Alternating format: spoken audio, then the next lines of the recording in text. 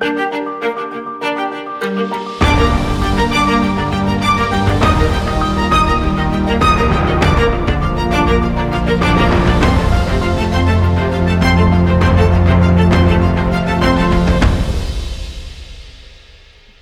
back to Finest Hours. We're happy to be back, and we have another amazing story for you today. But first, intros. I'm Braden Cromore.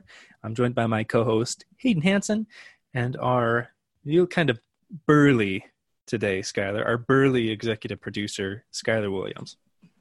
Hardy har har. I think he looks a little ravishing to me. Skylar's got his best mountain man look going on right now. You guys are too kind. Beautiful long locks.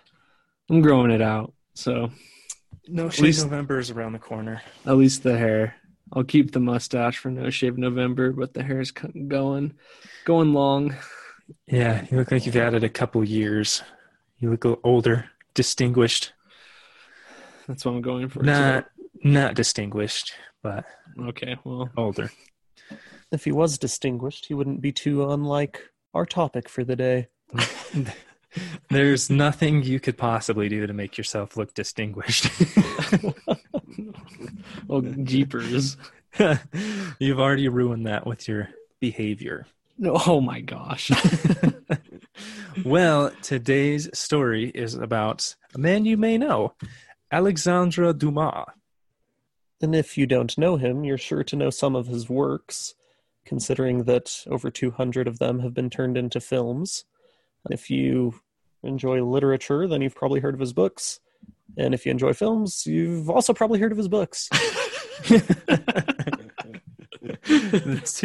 Two of his most noteworthy books, The Three Musketeers and The Count of Monte Cristo, which was probably one of my favorite books that we read as part of our high school English curriculum. The older movie is pretty good too. Well, Which even older the new movie? one was pretty good. The older one, not the newer one, the older one. The You mean the one one's that came pretty out in the good. 2000s or the one that came out in like the 1980s? The 80s one.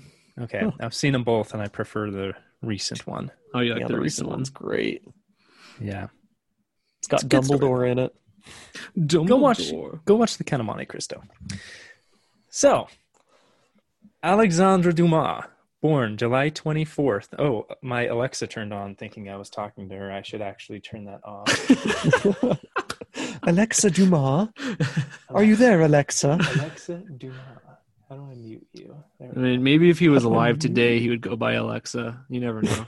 You never know. Just go with it. Born July 24th, 1802 in, how do you pronounce this, Hayden? I would say Villers-Cotterêts. Villers-Cotterêts, France. Wow, that wasn't too bad. I could have Thank you. butchered it, though. Places Yeah. are tough. Yeah. For those of you who don't know, Hayden speaks French. Mostly. Mostly. And I also he did take, dabbles with it. I also did take 3 years of French with Hayden, but I have since forgotten most of it.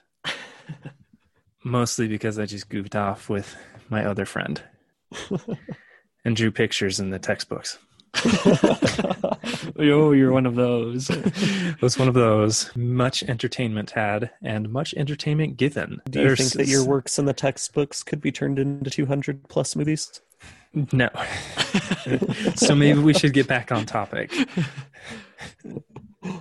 So Alexandre Dumas was actually had some slave heritage. So his father was born in Haiti. He was born to a Frenchman who was a high-ranking officer in the army that was serving over in Haiti, modern-day Haiti, and a slave woman. Those were his grandparents, and his father was born in Haiti. So his grandpa took his father back to France and gave him an opportunity to become well-educated in the French society. And he also gave him an opportunity to join the military.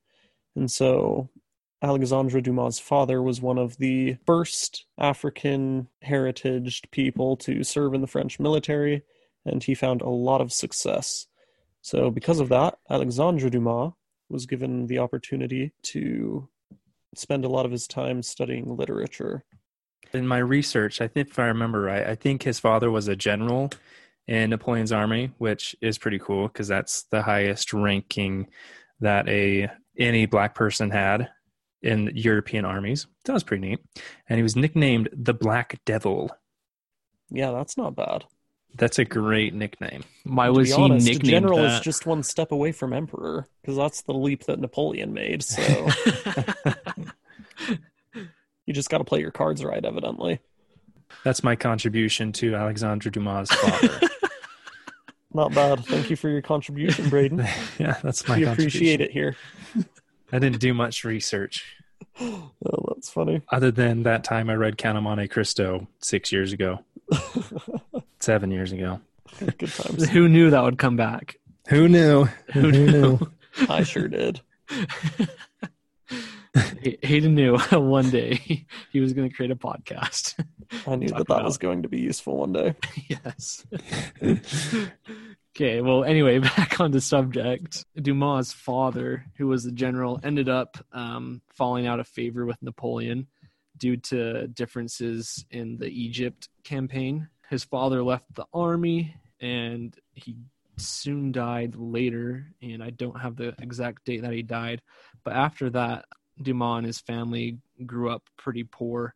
A big difference from, having your father who's a high-ranking official, always having money, always being taken care of, and then all of a sudden he's gone, and now you have absolutely nothing. I would assume that humbled Alexander and kind of helped him as he went throughout his life and as he started to write. Prior to his father passing away, he would have been given a pretty good education, and so he had some pretty stylish penmanship, and that is actually what helped him land a job with the Duke of Orleans. The Duke of Orleans. Mm-hmm. And so this duke was actually a king later on because they overthrew the current king. So they called him the Citizen King because it wasn't that same line of royalty. What's a better nickname, the Black Devil or the Citizen King? The Black Devil. Yeah, I think we all know Mm. that one.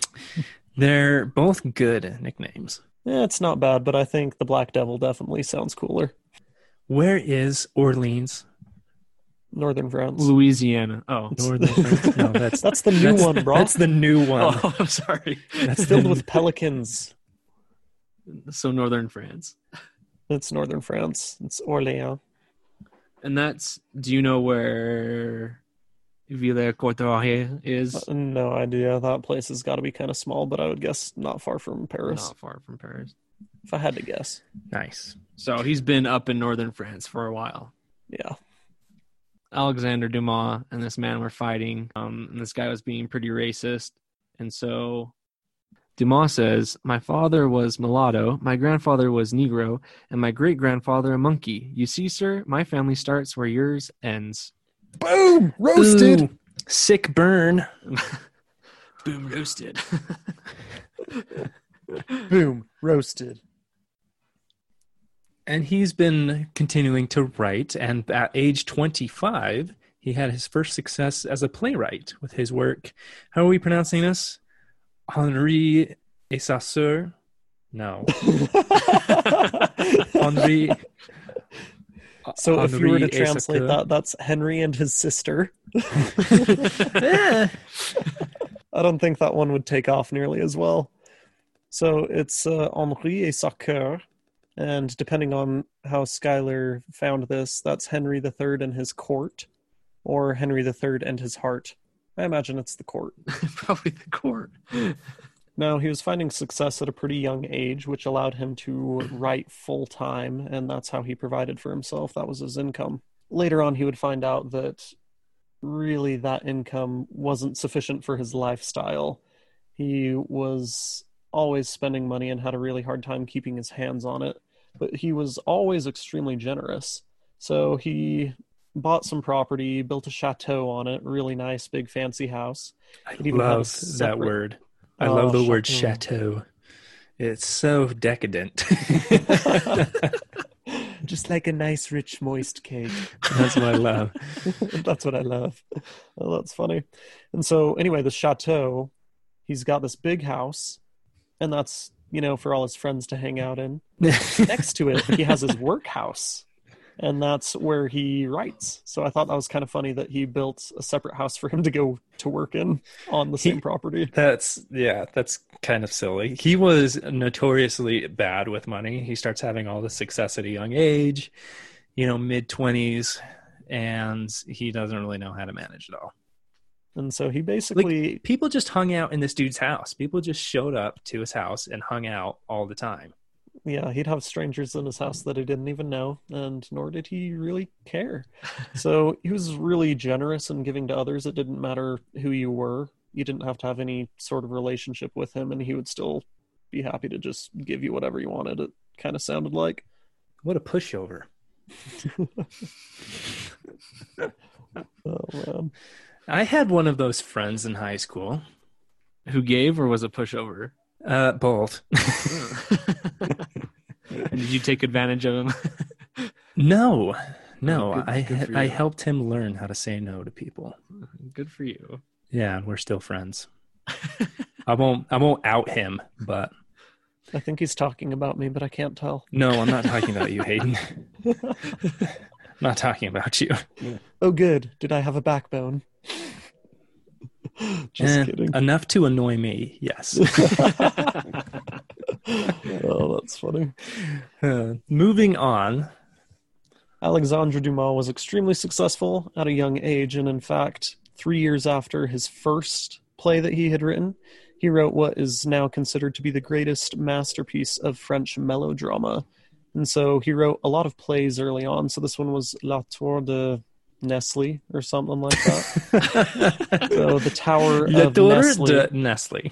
La Tour de Nestle. Something like that. I've never heard of it, so I should do some more research on. Is it the greatest masterpiece? Because if we haven't heard of it, probably not the greatest. Well, let me ask you, do you know any other pieces of French melodramatic work? Well, I'll answer that for you. No. What does that actually mean? What is the genre French melodrama? So I'm thinking that it's drama, but mellow. It's kind of some like French yellow melodrama. Because I think this is a ridiculous claim, and I kind of want to squash it. Let's see what Wikipedia says. You know how art people are, though. Well, I just imagine that most plays kind of sound like a melodrama, and I don't read plays, so. So Wikipedia says, put on my reading glasses. A melodrama is a dramatic work wherein the plot is typically sensational and designed to appeal strongly to the emotions. That's what it says. Okay, so French melodrama is the same thing, but French. How is Les Miserables not the best French melodramatic work? Because it's not because melodrama. The person who wrote it isn't French? Is Victor Hugo French? Yeah, it's Victor Hugo. That was one of his contemporaries, I think. Pretty sure he's French. A French poet, novelist, and dramatic. And Victor Hugo was Dramatist. Alexander Dumas' Least rival. Dude. Yeah. They had like a Sylvester Stallone, Arnold Schwarzenegger thing going on. It's a real thing. They probably had like a write-off one day. Okay, well, I am going to squash that La Tour de Nestle is considered the greatest masterpiece of French melodrama, and I'm going to say that Les Miserables is. I don't think Les Miserables is a melodrama. It appeals strongly to the emotions, does it not? That's true. So Les Mis is a book and a novel that they've turned into a that play. they've turned into a musical, while La Tour de Nestle is a play. Started out as a play. Has remained a play. And has remained a play. And I don't know if it's become a movie. It could be one of those 200 that has become a movie, but I don't know.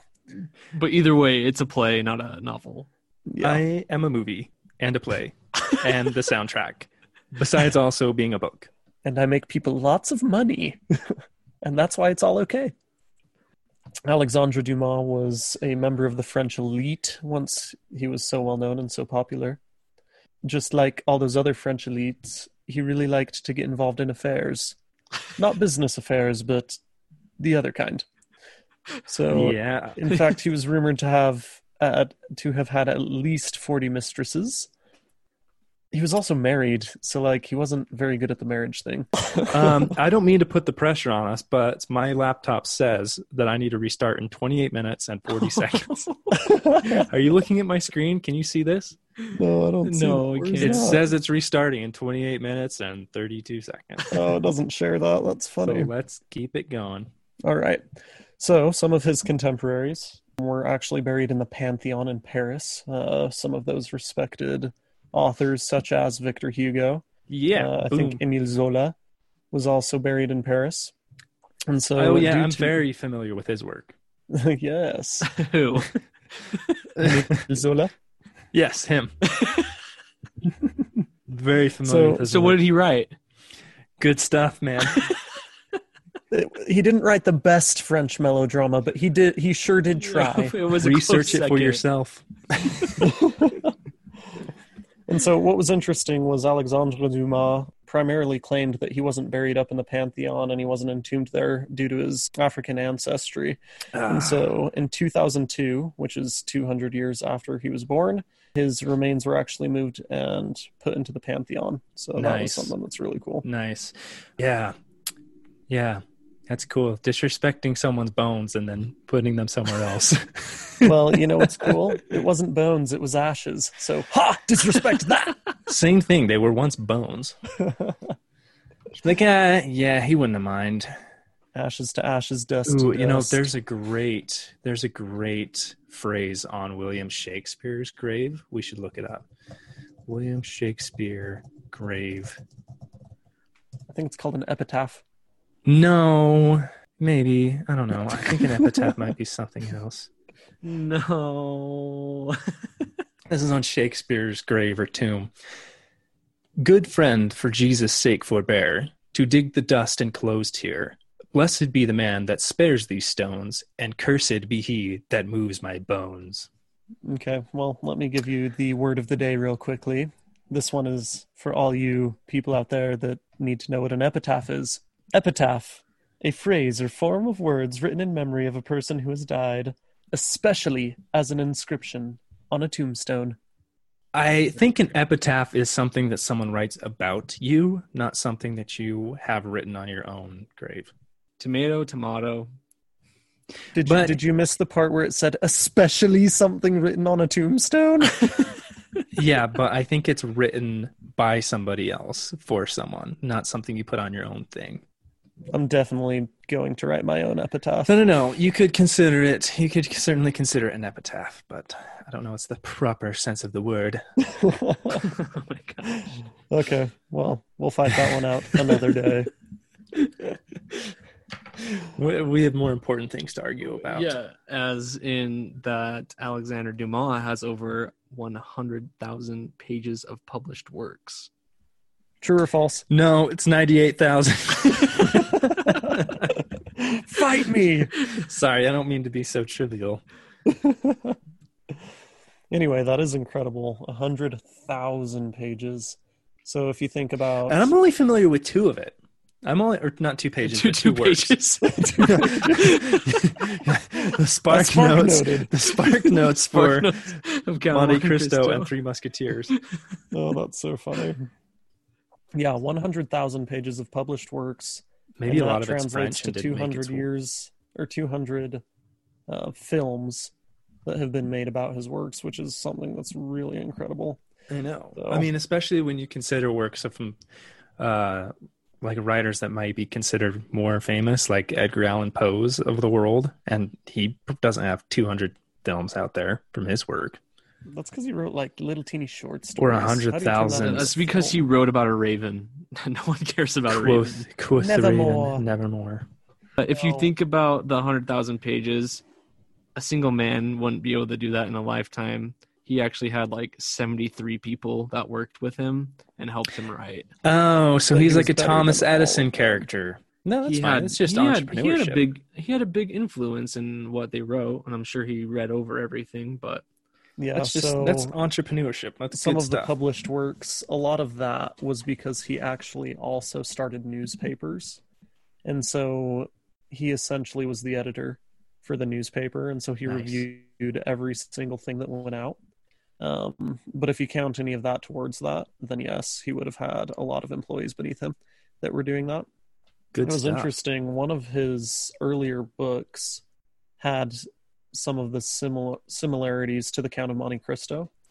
And so, as he had then written the Count of Monte Cristo, he had help writing the earlier work. And so the person that wrote the earlier work took him to court over it. And so he was actually rewarded some money because of it, but he was not given a byline. A lot of his works kind of have similarities to what he had written prior. He stayed a lot on similar topics. Which, if you're good at it, might as well keep doing the same thing. Obviously, it was working. Yeah. Does he continue to publish works to this day? He sure doesn't, but other people do for him because he had What? employees. Yeah. Because he died. When did he die? December 5th, 1870. Yeah, So he definitely. Does he still publish works? So he died in 1870, yet his most recent work was published not by him, but by somebody else in the early 2000s. So again, he would have been 200 years old. It's 130 years after he's passed away. And his most recent work was published in 2006 in English. It's called The Last Cavalier. And it's actually about my great, I don't know how many greats, grandfather, Lord Horatio Nelson, and his death, which is not too shabby. For our listeners who don't know who Horatio Nelson is, which is most of them, please enlighten us. Lord Horatio Nelson was a member of the English Navy. He was a naval officer. He liked lots of women as well, and so that's why he's my great, I don't know how many times grandfather. And so, anyway, he was extremely successful. So he couldn't have loved just one woman. He had to love multiple women for you to be born. Well, maybe not necessarily, but that's certainly how it worked out. Okay. Maybe not out of necessity, but History hinges on this stuff. anyway, he was actually, nobody knows who killed him. He was basically caught in the middle of a firefight while he was leading his ship, and he got sniped essentially from somebody up in the crow's nest on the other ship and ended up passing away after the battle. And so I'm sorry, Hayden. I'm sorry for your loss. it's okay, man. It's okay. So- It'll be okay. So he got sniped and then continued to fight. From what I remember, yes, he got sniped and then he ended up bleeding out after. Okay. That he wasn't able to recover from his injury within the next couple days. And so Alexandre Dumas writes about a fictional character that was the one that killed him. And so that was the last book that he was working on, and he died before he could finish it. But somebody else found it around the year 2000, found all of these notes, did a ton of research, and then ended up writing the last 2.5 chapters and then publishing the book under the name Alexandre Dumas. So yes, he's still publishing fairly recently. Whoa! Okay, That is how you define true success. that's pretty cool. That's pretty cool. I too want to die Yeah, and have someone publish a book in my name that's pretty cool. hundreds of years later. Yeah, it's really not too bad. But Now, they're one of the putting their other- crappy words in your mouth. Well, kinda hopefully they take issue study with your that. style. Well, if they study your style, then it'll flow. I see. Flattery is The highest form of flattery. What do they say? Imitation is the Imitation highest. form of flattery. Imitation is the highest form of flattery. Flattery is the Flattery highest form of imitation. Is how you imitate. That flattery is the highest form of imitation. What? Cool. That is Alexandre Dumas. If you can just get a clip of Michael Scott saying "boom roasted" and insert it there. No, we'll get sued. So we're not making any money. Yeah, we are. I mean, this is a great podcast. You know, it's up there in the rankings against the Joe Rogan show and whatever other prolific podcasts are out there. It's too hard to keep track, but we're way up there. We are way up there. We've been making bank. So I recently popular. bought a house, and you know that when you buy a house using none of the proceeds from your podcast because you don't even need them, that's when you know you've found true success. Take it easy there, Donald Trump. Hayden over here flexing on us. If you can get published 130 years after your death, or if you can buy a house using no money from your podcast, killing it. Success. Or if you can build the chateau and let strangers hang out in there just all the time and keep the party going 24/7. I guess that's not too bad. I think he kept it going for 24/7 and about 3 years. Until he went bankrupt. I was like, crap, I got to sell this chateau. Then he bounced. It's now a museum. So if you guys ever want to know about Alexander Dumas and want to visit his museum, skip all the good stuff. Well, what the tourists say is the good stuff. And go see the Alexander Dumas Museum. Yeah, if you go to the Eiffel Tower, you're just bound to get pickpocketed anyway.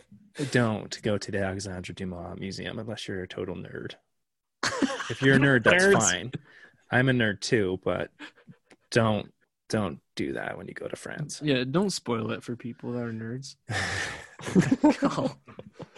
Call, get out of our way. Jeepers. All right, well, that is our episode, and I hope you guys liked it. And if you didn't, who cares? You should still subscribe. I liked it. Good. I'm sure we're the only people that will like it. But anyway, we are available on Apple Podcast and Spotify, and we would sure enjoy a rating of 5 stars.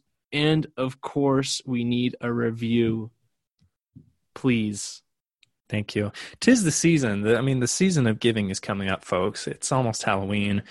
This episode will probably drop on Halloween. It's not very Halloween-y, but that means that the season of giving is coming out. I'm seeing Christmas crap, so start giving us those 5-star reviews. Follow us, Finest Hours Podcast, on Instagram, and we want to know who inspires you and who we should look into doing an episode on in the future. If you don't have Instagram, send us an email, finesthourspod@gmail.com. And if you do have Instagram, share us. We would enjoy that too. How do you do that? Send it to all your friends? Yeah, just send us to all your friends. Retweet on Instagram. Don't forget to sending messages us. to people. Hey, I follow this page with these 3 annoying people. Just Instagram. You're right. I don't know how you're supposed to share things on Instagram. Send it to people's DMs. I'm sure they would enjoy to their DMs. Be like, I'm hey, sure I think you could use this podcast. Yeah. It'll change your life. Just in case you're trying to slide into somebody's DMs. That is a great icebreaker. So anyway, folks, that's our show. So please, you want to get sponsors, so we can start blasting people with ads. Yeah, that's think about it. Think about it. Just in the middle of our podcast, Amazon Prime. Yep, progressive. Or progressive. Yeah, I mean, we could go insurance. We could Geico. Yes, 15%. Or 15% could save you 15 minutes of time. No. They have to pay for that. They have to pay for us to screw up their odds? Yes. We screw everything else up, so it just fits. All right, folks, that's going to do it. We'll see you back in a couple weeks with another story. Boom. Roasted.